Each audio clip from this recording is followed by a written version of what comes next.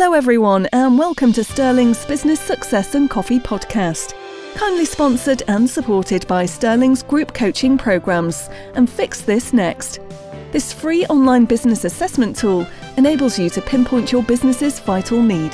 Keep listening for top business tips and advice to help you level up and scale up. Here's your host, Simon Meadows. Hi everyone and welcome to this podcast episode in which I'm joined by Alexis. And Alexis actually isn't that far from me, just a short trip down the A1 here in the UK, down from Lincoln to Stamford. Good to have you on today's podcast, Alexis. Thank you very much, Simon. It's great to be here. Good. And let me tell you a little bit, listeners, about Alexis. He is an award-winning entrepreneur with over 10 years of experience, get my teeth into gear, and is currently running two SaaS businesses. I think, is that how you say it? SaaS businesses? S-A-A-S? Yes, yeah, that's Software right. Yes. as a service? That's right, yeah. Which I'm sure we're going to hear a little bit more about later on, and has a growing team of 16 plus people and supports others as a board member and consultant coach, e.g. Sony Interactive Entertainment. So some good names there that you work with. The thing we were just talking about is, I know we're both located in the UK, we're not too far apart, but you mentioned your team are further afield, and just give us some of the locations that other members of the team are located in. Sure. So, yeah, so as a team, right from, as I say, when we kind of got started with the first software business about 10 years ago, we decided that we'd be a remote business, that we'd all work remotely. It was something that myself and my co-founder Paddy were keen to do, even before we'd put down roots and got wives and kids and all that kind of stuff. We knew that we wanted that kind of flexibility, and we felt like to do that, we'd want to create that for others as well. So, way pre-COVID, we've been working remotely for a long time. We've now got team members in everywhere from US, Canada, Venezuela, across the UK, Spain, Sweden, Italy, Kenya, India, and I may have missed some as well. And that's just about as international as you get then. It says here in the bio, obviously you've been talking to lots of business owners and help them understand what holds them back from systemizing their businesses. Just for the listeners, just give us a little bit of a backstory of why you're so passionate about systemizing businesses. Sure. So way back, so before I even started my own consultancy and own software businesses, my background was as a process consultant. I've always loved business. I love the way in which businesses work and understanding that and improving things and so on. I've always had a sort of very methodical, logical approach to business in that way. And so way back then, I was working with very large companies on £1 million plus consulting projects as part of a large global consultancy firm that I was part of, helping them to improve their processes. But I knew that I wanted to start my own business. And so when I did, it took a while before I saw where that fit into what I was doing with my own businesses. Because actually, when you first start a business, it's all about product market fit. It's about identifying what's the customer's need that you're actually going to fulfill, and then finding a way to fulfill it and working out what's the right sales process to convince someone that you're going to be able to meet their needs, and that you're going to then, and the process of then delivering to those needs and so on. And then there's the working out the marketing that drives those leads and all these sorts of things. And of course, it takes quite a while before process becomes a problem in your business. In fact, I remember almost having to resist getting into processes too early in the business, because of course you start trying to scale something that you haven't proven yet. You can spend a lot of time and money on before you've even worked out what's going to work.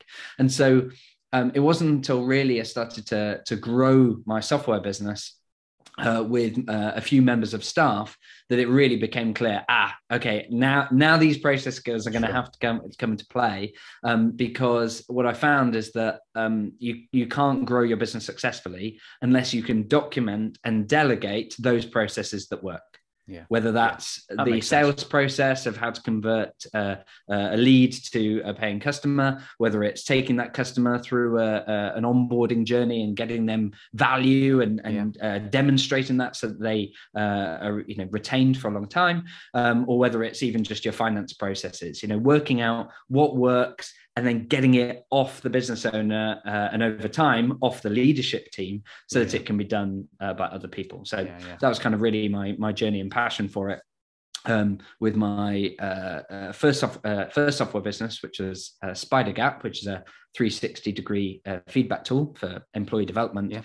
And that's what led us to then found Air Manual, which is a tool for documenting and your processes and creating checklists for onboarding and so on. And listeners, I hope you can sense there the passion that Alexis has for that as well, because that's really important, isn't it? But when we do something like, and I talk about you listeners, but I was really starting to feel overwhelmed. And you do sit there, and all the things you said there about you need to do this, you need to do that.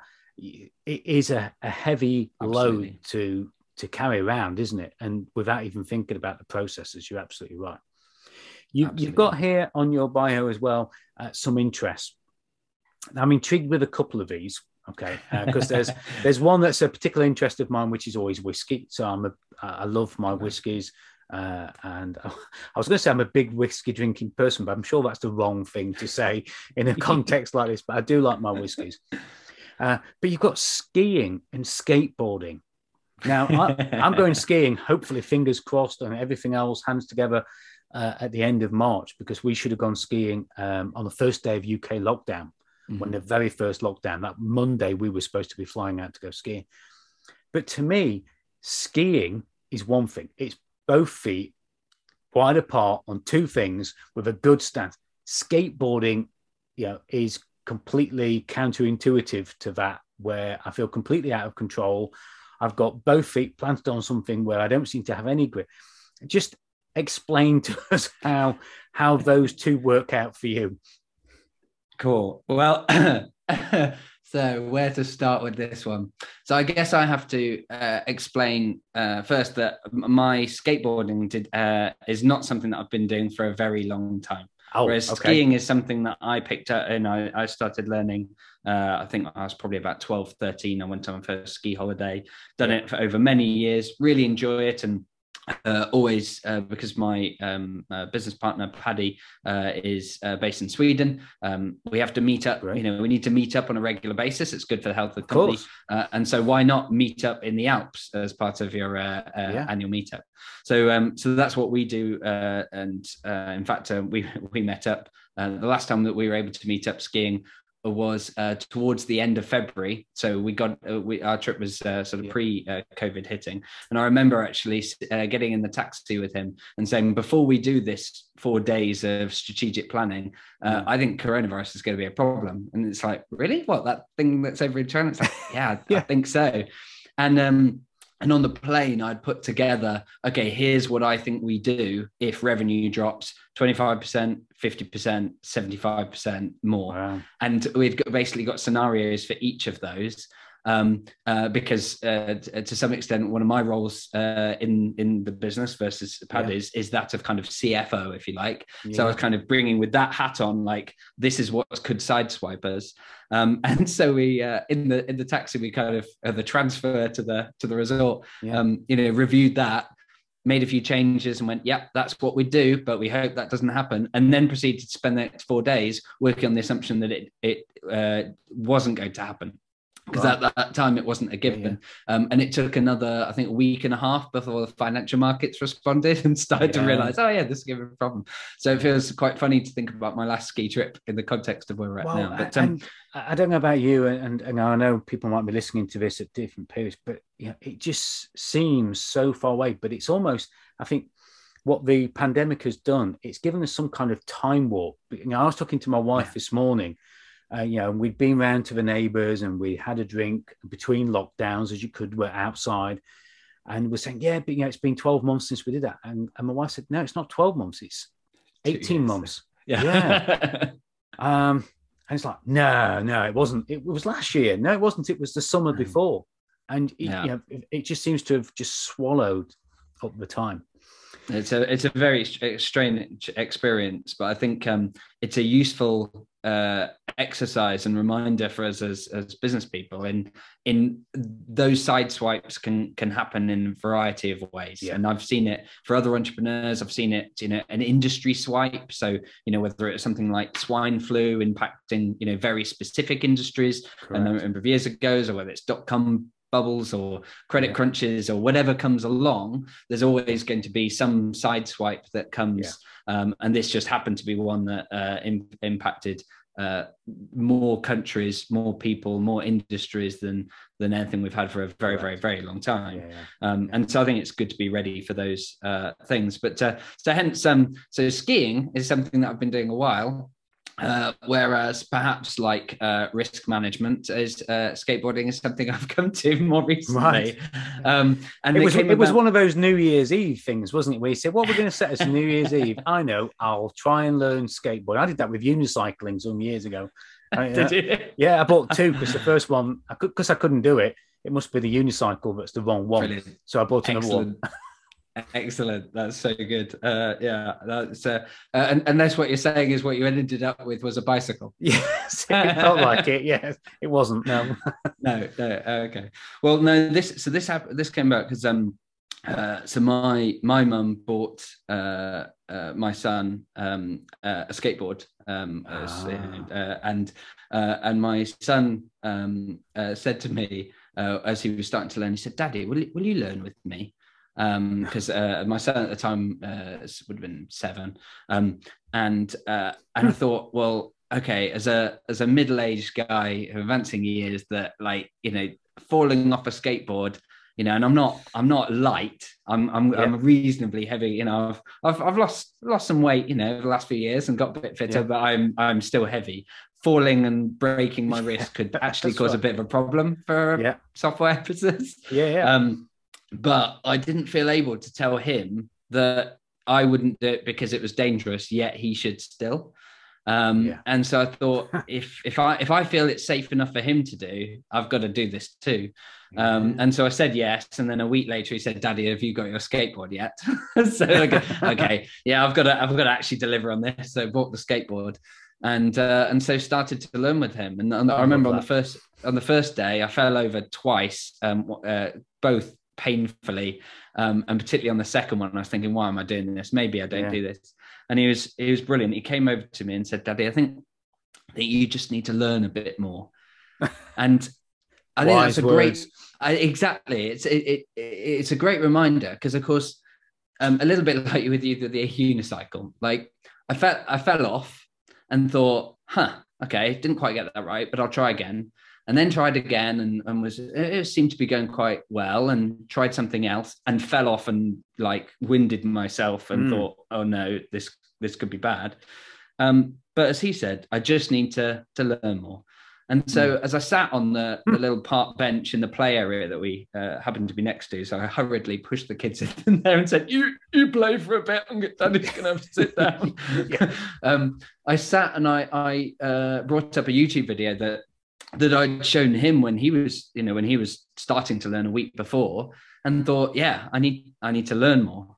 And so I watched the video, and then I watched a few more about, what can result in the fall and all this kind of stuff.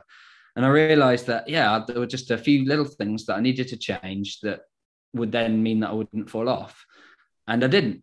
And I didn't fall off the rest of that day or the next day or the following week or the week after that, the week after that. And I now skateboard my son to school in the morning. So he skateboards, I skateboard, my daughter scooters. That makes you such a cool dad though, doesn't it? Well, it's I'm glad you think so, Simon, because I think it was only a few days in to doing that, that one of my friends, a dad of one of the other kids at the school, saw me on the high street skateboarding home after dropping off the kids, and videoed me, added some music from Back to the Future and posted it in the WhatsApp Dads group for all to see, which I must, at the time, I remember thinking, should I not be doing this? Is this embarrassing and a shameful thing to do?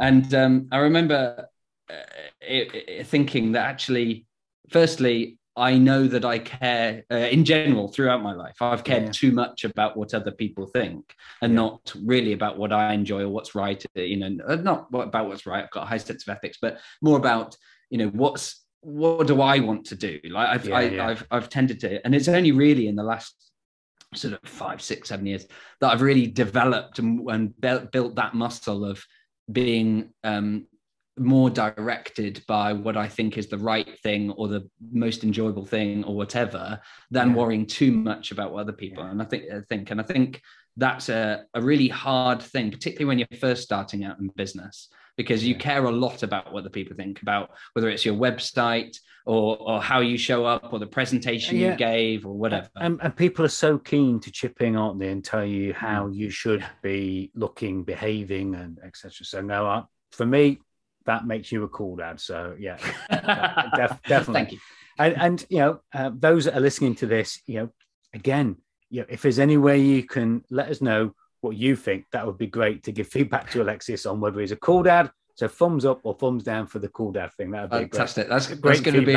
That's going to be a brilliant exercise in developing my ability not to care what people think. Yeah, exactly.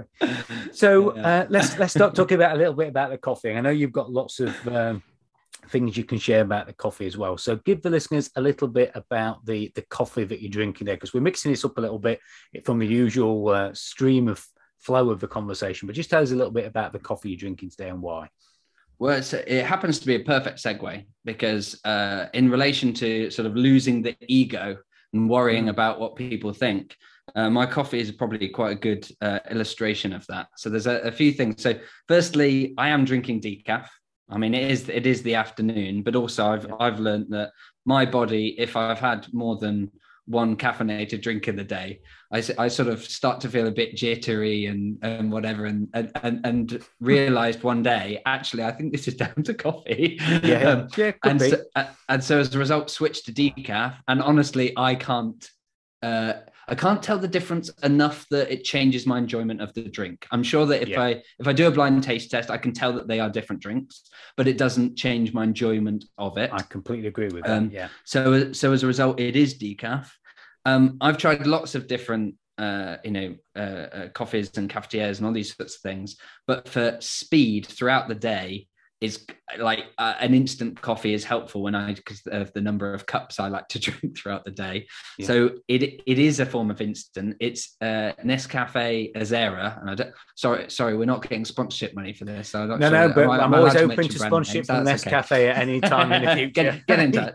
Right. So it's Azera, which in fact my father-in-law once spotted me drinking it, and I said, "Oh, it's really good. It's like this fine powder, and so it completely dissolves, and it's sort of a bit frothy than the normal sort of weird shaped granules that you normally get with instant." And he laughed and said, "Yeah, that's what it used to be like, and then they made it into those weird shapes and said that was better." And of course it's all marketing. But anyway, so I'm drinking Nescafe Azera, and then I do have a shot of sugar-free syrup in it, because I'm conscious that the amount of sugar I would be drinking over the course of the day would be too high for my weight loss regime if I was drinking it with sugar. So it is sugar-free. Unfortunately, I know that you're not anti syrups. I know that some coffee aficionados would be against it. In fact, I've gone to local coffee shops and stands recently, or over the last few months, where you go and say, "Do you have any syrups?" And they look at you as if you've come in and ask for tea. But sometimes you've just got to just either take the edge off. Sometimes it's just that little bit more enjoyable, isn't it? Why not? Why not? If you enjoy it, and I think that's the key, isn't it? That's the whole point. That's what's come through all of this podcast. It doesn't matter what you drink. If you enjoy what you drink, then that is the most important thing. That's the vital thing, isn't it? So exactly right. And tapping into that, and admittedly, telling people about the details of my coffee drink is not something that I normally do. Never mind publicly on a public podcast. But I'm comfortable in myself enough now to be able to admit that I drink instant coffee with syrup and with milk, with an interesting invention that my wife stumbled across when there was a small amount of milk left in the carton one day just before she poured it in. And so she shook it up and poured it in. And of course, then you get like a froth on it, as if you've got a cappuccino. Yeah. It's like the quickest way in which you can make a steaming cappuccino. Just shake up a bit, small amount of milk at the bottom. Put it cold in. Milk? It's cold milk. Yeah, doesn't seem to matter. I'll have to try that. Yeah. Yeah, it's crazy. So so there you go. So that's what I'm drinking. Yeah, when I think, I remember once paying. I've got an espresso machine. It's a KitchenAid one, and I paid £80 for this complex frother that puts a little whisk thing in it, and you put the milk in, and it spins it up and froths it. It never gets used because, one, it's the opposite colour to the Nespresso machine that my wife loves everything almond cream, and this is black, right. So she won't have it on the work surface. So because it's away, I don't get to use it. And you've just given me an enlightening moment now that all I need to do is actually just shake it a little bit before I put it in. Yeah, it does there you go. Does the same thing. Yeah, I could have saved myself £80, but you have saved me keep getting it out of the cupboard, so that'll be a plus. So you've helped me systemize it and get a better process. Yeah, exactly. Yeah, and now I just need to patent a small container which you would pour the milk into before shaking. Yes. Yeah. I think it's called a bottle. Yes. But because I'm in tech, we'll remove one of the T's. And make it like .co at the end. Yeah, or .io. That seems to be the thing. .io, yeah. Bot.io, something that's like right. that. Yeah, exactly. Oh, that's it. Right, we can now retire. We've made our millions just creating that right there and then. That's right. Is this there'll be a link for our Kickstarter campaign? That's right. Yeah, crowdfunding appreciated. So there you go, listeners. You've heard it here first. So thinking about your business, and you've given us some insights into that, and particularly, I love the way that you were on the ski trip, and you've given us a great insight there of how we can get together on a regular basis, annually or quarterly, and do that kind of brainstorming and thinking and planning and reacting. And you're right, I've been in business long enough to see lots of different disruptions. Both worldwide with the banking crash, recessions in the 80s and 90s. There's always a disruption around the corner. But what would you like to share with the listeners that has been something that's been really significant, or something that's happened more recently? Yeah, so I guess aside from actually it's probably related. I was going to say aside from the impact of COVID and how we manage that, but it is related, which is that particularly over the last few years, we've been I guess practicing what we preach around documenting and delegating, but particularly relating to my roles over the last year or so.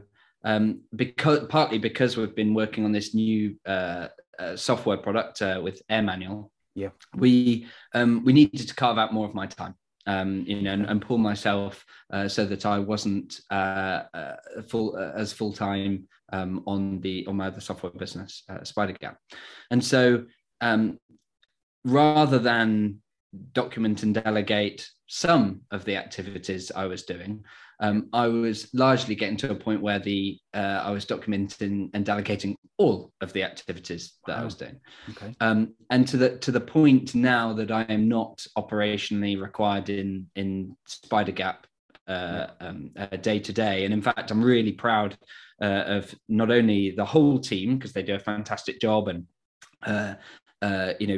day to day, I'm not required there, as evidenced by the fact that over the last week, in fact, unfortunately, my family got COVID, first the kids through school, and then my wife, she was really ill with it. And so over the last few days, I've been doing a lot of homeschooling, including today, in fact. Yeah. And so I've been completely out of the business, but the team just manages it. They sure. All business as usual gets done, but also they tackle all the biggest issues in the business as well, because of the rhythms and the processes and the tools that we've got in place.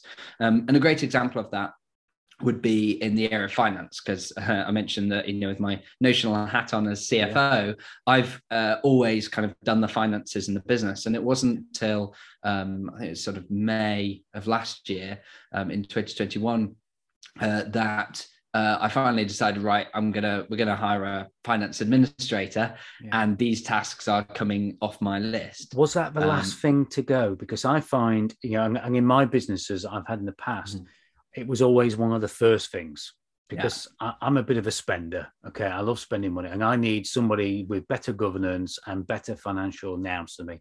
So in all my businesses, that was the first thing I got. Other than that, I've had construction business, so I had to get somebody else to do the construction because I'm rubbish with my hands. But in the office, the accounts person was the first person. But for many businesses, it's the last thing that goes, isn't it? It's the one thing that they don't like. People dealing with the bank and making payments and making those kind of decisions. Was it the last thing, or were there other things that have come after? I'd say, I'd say largely it's been the last thing. And I think the reasoning for me would be that, firstly, managing the costs in the business is one of the biggest levers that I can pull.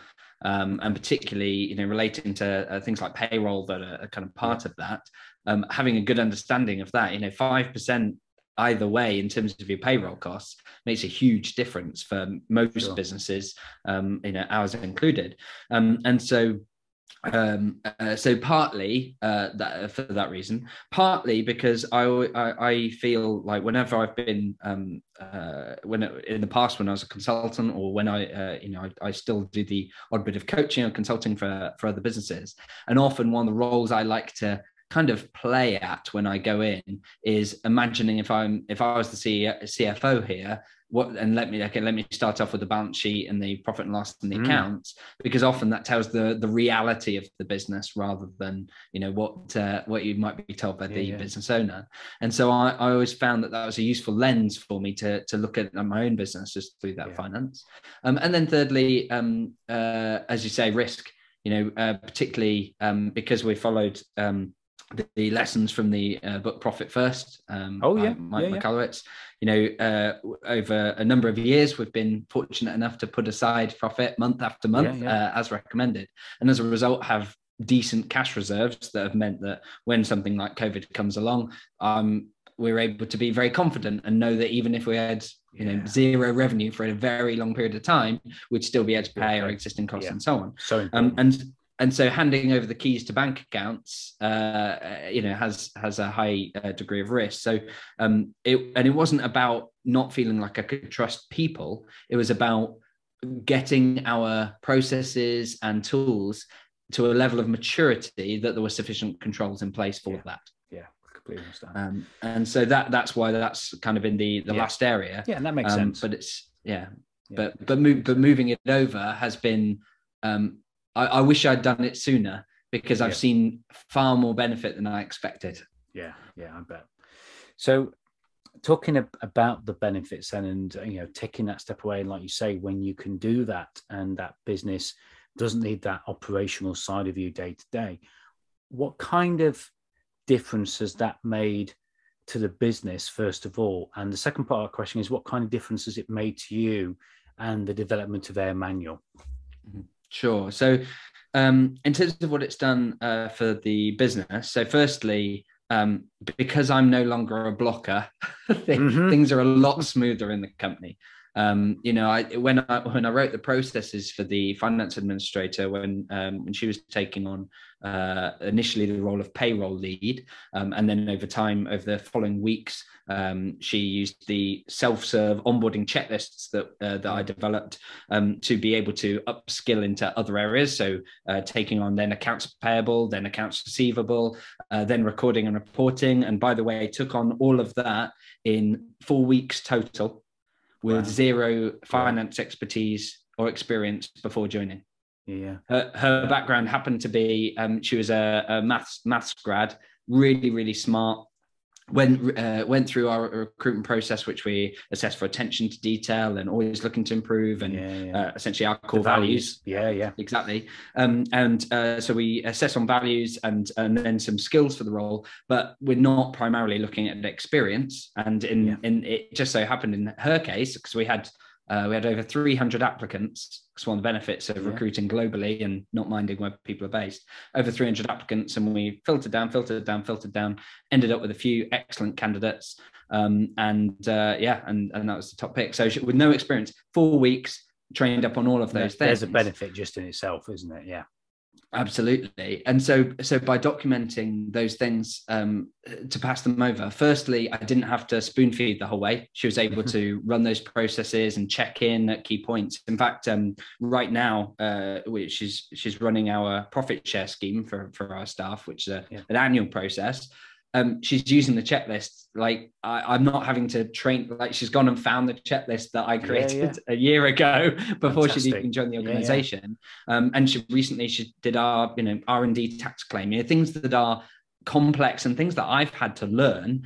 But then the very last time I did it, I documented it as I did it, so that someone else could then take it over. And I think that's something very important. Though we'll come on to the Air Manual in a minute, because if you have done that as you have learned it, there's an element of sort of being street savvy in being able to share that with other people, because very often when we learn things from other people, we learn it in an educational way, where actually what she's doing is she's picking it up in an implementation way of educating, isn't she? This is how it is done, and it's not the theory, is it? You're getting the theory and the practice put both together. And that's what makes that so much better for her as well, isn't it? And I've seen that in many of my businesses as well. So what kind of difference has that made to Air Manual then? And I've got a question to ask you about Air Manual in a moment, but just give us a little bit of a difference it's made to that side of the business, or to that business. Yeah, sure. So it probably makes sense for me to sort of briefly explain a little bit about what Air Manual is, and then my role in it, and so on will make more sense. So Air Manual is a online software tool that you can use to document your checklists, which might be, or document processes and onboarding as checklists, and really interactive checklists too. So not just like a Word document where you create a long list and then someone has to look through 40 or 50 pages. And, if they get distracted because they go making themselves a cup of coffee, or it's the end of the day and they come back to it the following day, like have to find where were they. They can't easily check things off as they go along. They can't easily capture information as they go along. And of course, if at any point you want to change that process, it's very painful to do so. Are you changing the master document or the copy and all these sorts of things? Who's got their own copies? Yeah, exactly. And everyone's got their own copy and so on. So whereas with Air Manual, what you've got is the ability to create these checklists as sort of a tick list and so on. And it's got the ability to include screenshots and videos and text input, so you can actually collect data through it. And so it provides really powerful functionality for it. But the key is that it's designed to be really easy to use and follow for the person that's actually following the process, so that they can read what they need to read, tick off, move to the next step, and so on. And it all sort of concertinas, so that they're only seeing what they need to see at that point. So it's not overwhelming. It doesn't feel like you're working through a 50-page process, even if actually, if you printed it all out, it would be. Instead, it feels light. And that's particularly important for something like onboarding, where, for example, into Air Manual, when I hired our process consultants, I needed to get them upskilled in a lot of different things in terms of understand the tool and our customer and our sales process and how we use our CRM and how you use the tool and to help customers to map their checklists, and the fact that we provide free consulting up front for the customer to help them map out their processes, and how do we do that, and what does a good call look like, and all these sorts of things. But that was all created as checklists, and as an onboarding checklist, which meant that on the first day they followed a checklist to learn about the company as a whole. And so anyone joining the company in any role would complete the all company onboarding. But then for them, when they were joining as process consultants, they then went through the process consultant onboarding to learn about that role. And that then took about 2 weeks for them to go through that process. But the nice thing is that for me, because that particularly, the reason I was hiring is because I was busy, right? I didn't hire the process consultants while I was just sitting doing nothing. Yeah. I was absolutely back to back on calls with customers, either helping them understand how Air Manual could help them or helping them set up their processes and so on, which is kind of the point as to why I had to let go of finance and other areas, is because we ended up oversubscribed on Air Manual. And so I was constantly having to let go of these tasks so that I had more time. But then, of course, the next step was, okay, now I need to pass this as well. And so I created this checklist, which meant that my new joiners were able to immediately start learning that process. And over the first 2 weeks, I think I added it up I hired 2 people at the same time. Per person, it worked out as 1 hour total for me over a 2-week period. Now, normally, if you have a new member of staff, you probably expect to spend 3, 6, 7, 8 hours a day for the first few weeks exactly. training them up. Yeah. Whereas because I'd done that thinking and that documenting already, it meant that not only was the first person who came in able to learn that while I was still serving customers. And of course, then I got them shadowing calls. So they started to learn, and then they took the clients off me and they carried on and got amazing feedback, which was a huge relief because it's the first time that I trained someone to be a process consultant. But then, of course, I didn't have to repeat it all for the second person. Yeah. And when I hire a third and a fourth and a fifth and a sixth, I don't have to repeat that same thing. And the value that brings to your business, for the future is exponential, isn't it? It's huge. So I've got one question before I get you to share where people can go to find out more about you and the listeners' tip as well.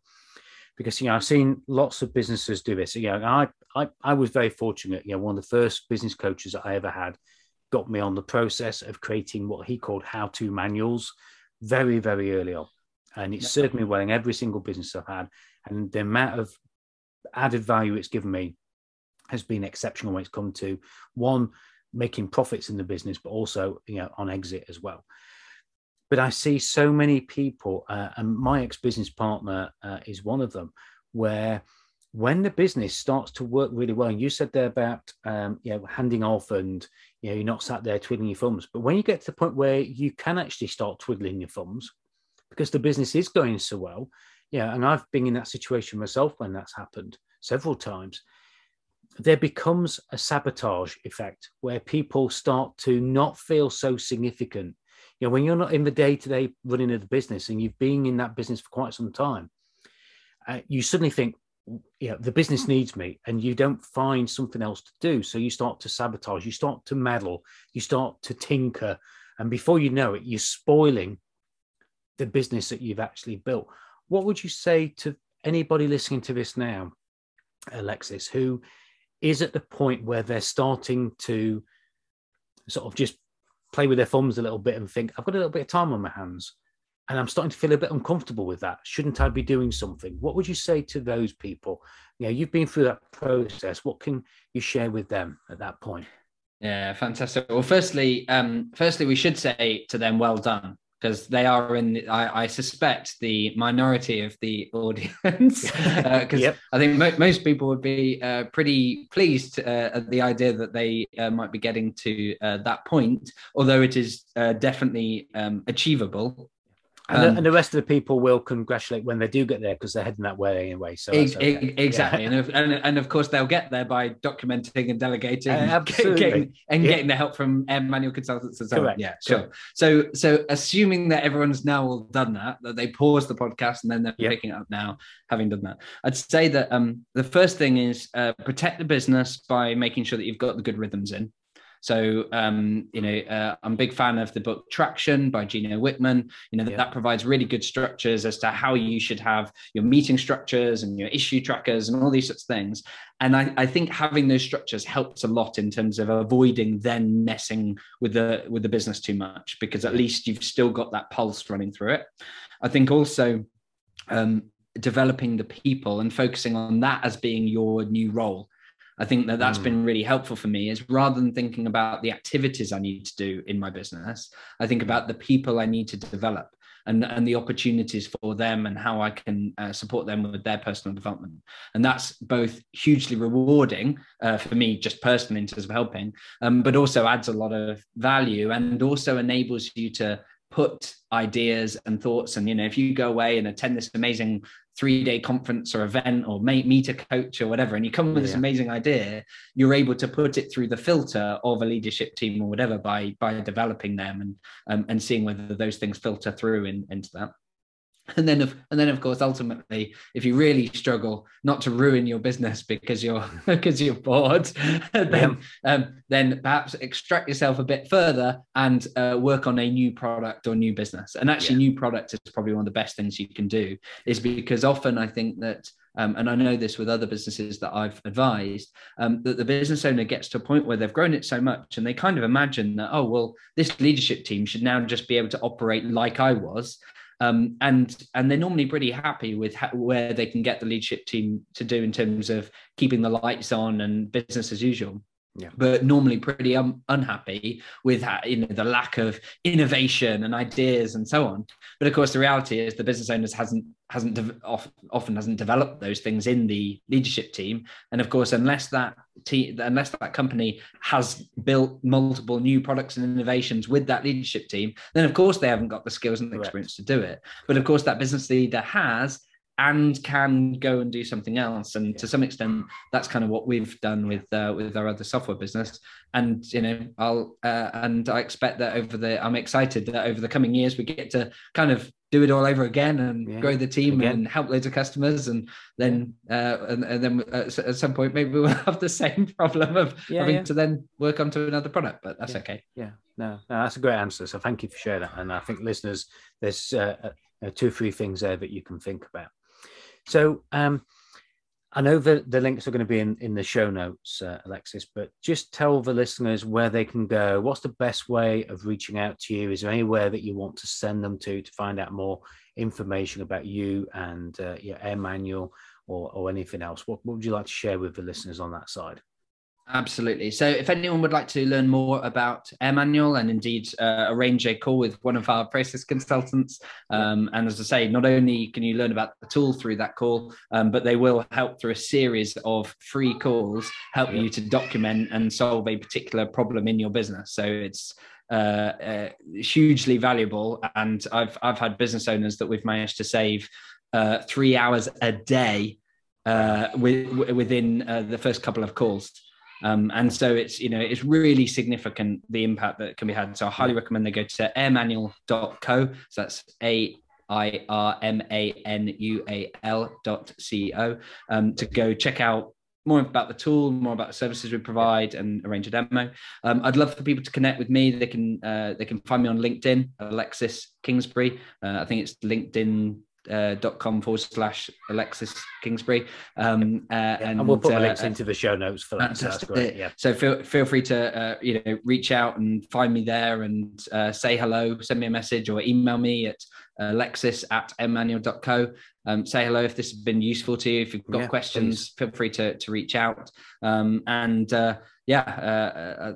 are some of the ways in which people can reach me.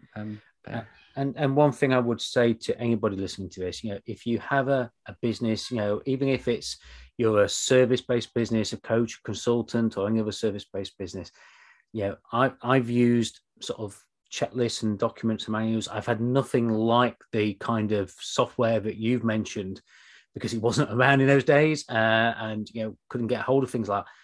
But it makes such a difference, not only to the success of the business, but the value that you're building in the business. It makes everybody in the business so much happier. Your retention rates of staff will be better. Everything. You mentioned Mike Michalowicz and Profits First. His book Clockwork. I often use. It makes everything in the business run just like clockwork. So listeners, definitely go check that out. airmanual.co is the place to go, and of course connect with Alexis on LinkedIn as well. And in fact, we're also going to be running some webinars on a variety of topics, including, how to spend less time in your business and more time on it through some webinars, which people can find at airmanual.co/webinar. Fabulous. Great. So a couple of things to check out there. So come to the penultimate part of the podcast then, really. If you could give the listeners, and you've given us so much anyway, so I'm so grateful for that, as many of our guests do. If you could just give us one tip or one lesson that we can take away and do something with, what would that be today? As you say, we've covered lots of different things, everything from skateboarding to...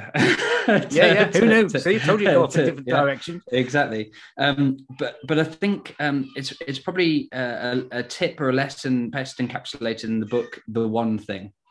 And I think that's something that particularly, right at the start of the podcast, we talked about how there's so many things. It can be quite overwhelming for a business owner.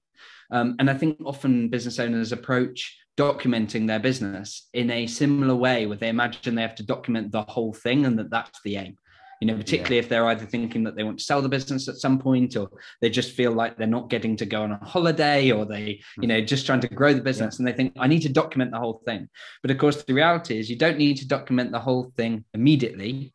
You need to do one thing at a time. And I guess asking that question of what's causing the biggest problem for you right now, and start with that.